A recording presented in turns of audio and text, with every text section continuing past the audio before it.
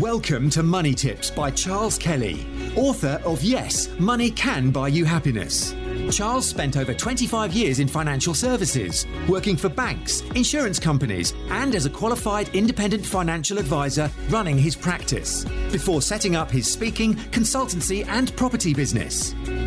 Money Tips will help you save, make, and accumulate more money, whether you are a business owner, entrepreneur, employee, or still searching for your vocation. Hi, this is Charles Kelly. How you doing? Hope you're having a great day. Here in London, it's like 30 degrees. It's unbelievable. It's so unusually hot here compared to a few days ago. Anyway, this week has been an interesting week. We saw earlier on in the week that holiday plans were plunged into disarray when the government changed the rules on people returning from Spain. This is people who've gone on holiday under one set of rules and are now in Spain coming back under a different set of rules, i.e. that they have to quarantine or self-isolate when they get home. And this has obviously caused a lot of cancellation of holidays. It's caused people to have to come back early. Travel firms like Jet2 appear to be in trouble because they're saying that they cannot afford to fly out planes empty in a couple of weeks' time when people are supposed to come back from holiday. So they're saying, well, you better come back now. We've got planes now. Come back now, otherwise your flight in a week, 2 weeks time is cancelled. So in other words, you're on holiday for 2 weeks on a package tour with a company that said we'll fly you out on the 19th of July, we're going to fly you back on X date in August. And then when you're out there, they say, well, because of the downturn in going to Spain, the flight that would have collected you in 2 weeks' time, we would have had a full plane of new passengers. But now we haven't got a full plane. We can't afford to fly that plane out empty to collect you. Therefore, we've got some empty planes this week. If you don't get on these planes now, we're not flying you back. I mean, what a situation to be in. And people haven't got much other choice because, it's not like, I'll book another flight with EasyJet. They just aren't there. So, and basically holiday plans have been thrown. It's almost like somebody from the Sun asked Boris Johnson during a briefing today, he said, have you cancelled summer? Because everything seems to be going wrong. And today, actually, Boris Johnson was announcing further lockdown restrictions and changes to rules that is going to definitely put a further dampener on the economy, because we were looking at maybe coming out of this and things starting to get back to normal. But now it seems to, he said, we're very gently squeezing the brake. We're squeezing the brake, not slamming on the brakes, but just squeezing the brake pedal. But to me, to some, it seems like they're just going into reverse. But there you go. Now, obviously, this has implications because the economy is on a rocky basis. We're in recession. The measures this year are going to cost $300 billion. Trillions of dollars and pounds and euros have been printed to cope with this problem. And we've got Germany in recession for the first time in 20 years. Spain, Italy, basket cases. America, 44 million people unemployed. Nearly 2 million people went unemployed just in the last week or so. And things are really, really tough. So bad that Donald Trump is hinted at cancelling the elections because he probably knows he's going to lose with this. No president has won an election with economic figures like this. So people are going to be really fed up with the whole thing. So this week, though, there is some glimmer of hope for the property market in that house prices rose by 1.7% in July, and this compares to a 1.5% fall in June. Therefore, we've got about a 3% jump since June. However, June was the first annual fall in 8 years, and the prices now are still 1.6% less than they were in April of this year. So it's not all great news, but at least it's showing a movement upwards. Now, a lot of people feel, of course, that this is due to pent-up demand, that people were waiting to move. They've got their mortgages ready, they've got their deposits ready, and they've just gone for it. And agents have definitely reported that things are busier, that they've got a lot of inquiries, they're selling properties very fast, and it looks like that there is a bit of a mini boom going on. And also this is partly as a result of the Chancellor Rishi Sunak's stamp duty holiday until next March. So obviously you've got a lot of people who can say, well, if I'm going to buy, I'll buy now and save a bit of stamp duty, although it's not fortunes, but it can make a difference to people. So and if they buy that between now and March, they'll get this stamp duty cut, stamp duty holiday. Stamp duty is a tax you pay on buying a property. So you buy a property and the government says, thanks very much, we're going to charge you a tax for that, for buying a property. And for buy-to-let investors, there's, thank you very much, another 3% charge on buying a property. So for instance, if you bought a property for £500,000 or thereabouts last year, your stamp duty will be over £30,000. It's obscene, it's ridiculous. That's the way the government raises money from people who are considered to be soft targets. Well, people are not going to wear it anymore. People say, well, I'm not going to buy properties at that level. And that's why they're collecting less stamp duty from the higher end of the market than they were when taxes are lower. History has shown that the more you tax economies and tax companies and tax business people and tax entrepreneurs, the less tax revenue you get. That if you lower taxes, then it shows that your tax take will go up, and the government will actually then be able to do more with that money than trying to just tax people out of existence because they're in a panic. So that's my message to the government on taxes. And you can see now that they've reduced taxes on stamp duty, and people are now rushing out to buy, and their overall tax take will probably go up because more people will be buying and paying the tax than if people are sort of sitting on their haunches and saying, well, I'm not going to buy at the moment because things are not right. So that's what's happening at the moment.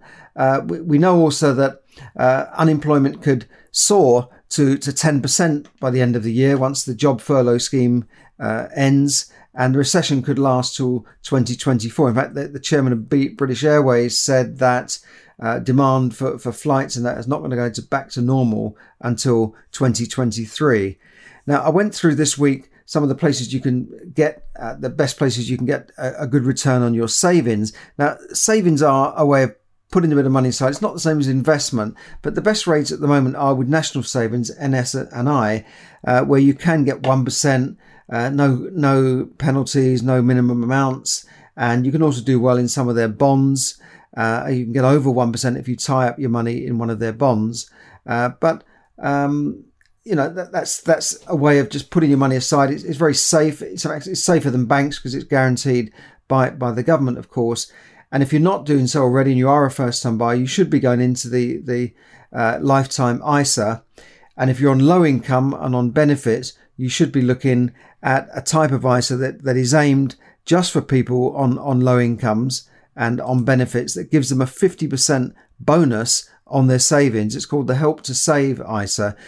Critics say it's aimed at the wrong people, but it does enable people, hopefully encourage people to build up a little bit of an emergency fund or a contingency fund, so they don't have to go down to payday lenders that I talked about this week, who charge up to 91% for lending you money. Even high street banks, if you can get an overdraft, charge 40%, and credit card companies are still charging rip-off rates of 16 to 20% when base rates are virtually at zero. So what I'm saying is, years ago, when base rates were commonly at 10 and 12%, I remember having credit cards and still paying around 18, 20% on a credit card. And now that base rates have come down from 10%, almost 1,000% down, it's come down to less than 1%. They're still charging these extortionate rates. In other words, they're able to get money a lot cheaper and charge us at a much higher margin of profit than ever before. And that's something that maybe the government should look at. That's something I would say they should be looked at, and curbing the excess profits that the bank are making on people who borrow money and get stuck into borrowing for perhaps for all of their life. They stay in borrowed situations. They stay in debt for most of their life. Remember that when you see a sign saying fast credit, it really means fast debt. So just be careful of that. And especially these payday loans, pawnbrokers, these type of loan sharks will keep you in debt because you'll never be able to get out of it. You'll never be able to completely pay it off. And that's why it's important to have a contingency fund, have savings there, so that when the washing machine breaks down,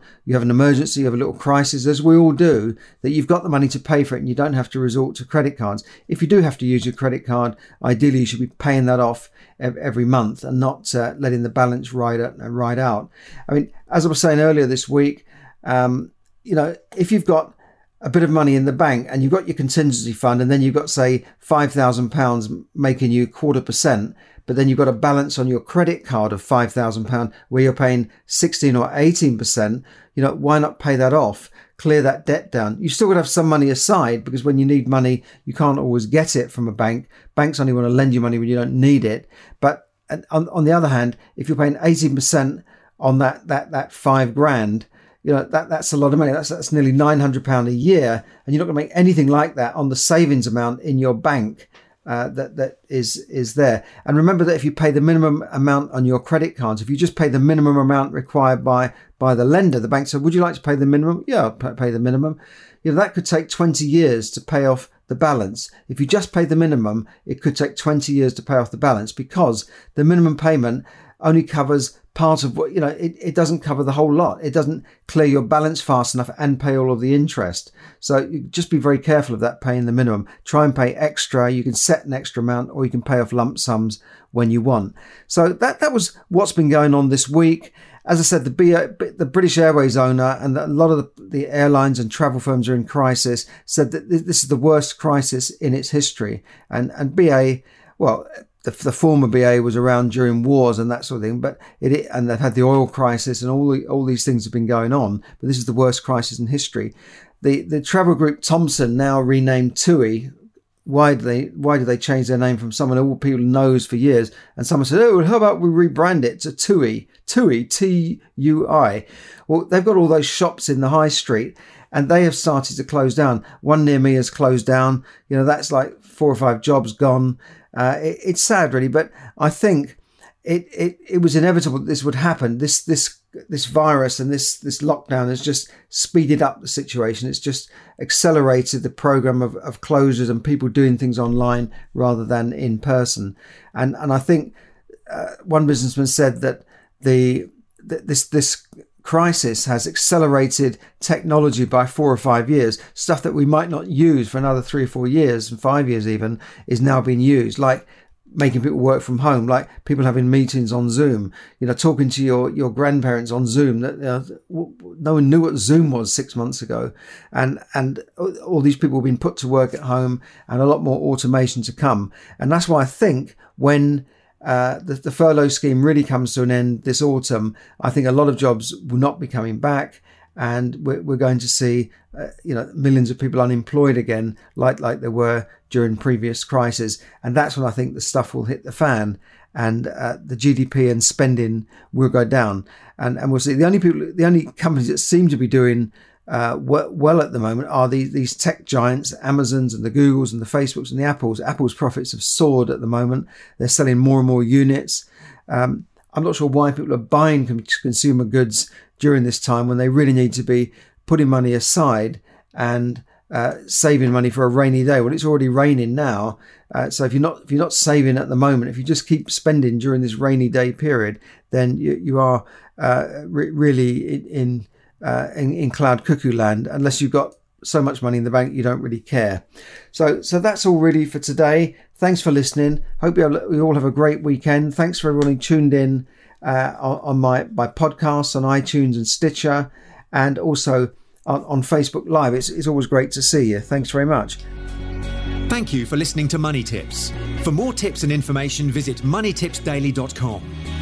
The information given in this podcast is for your entertainment and should not be construed as financial advice. As always, take independent financial advice before making any investment decisions.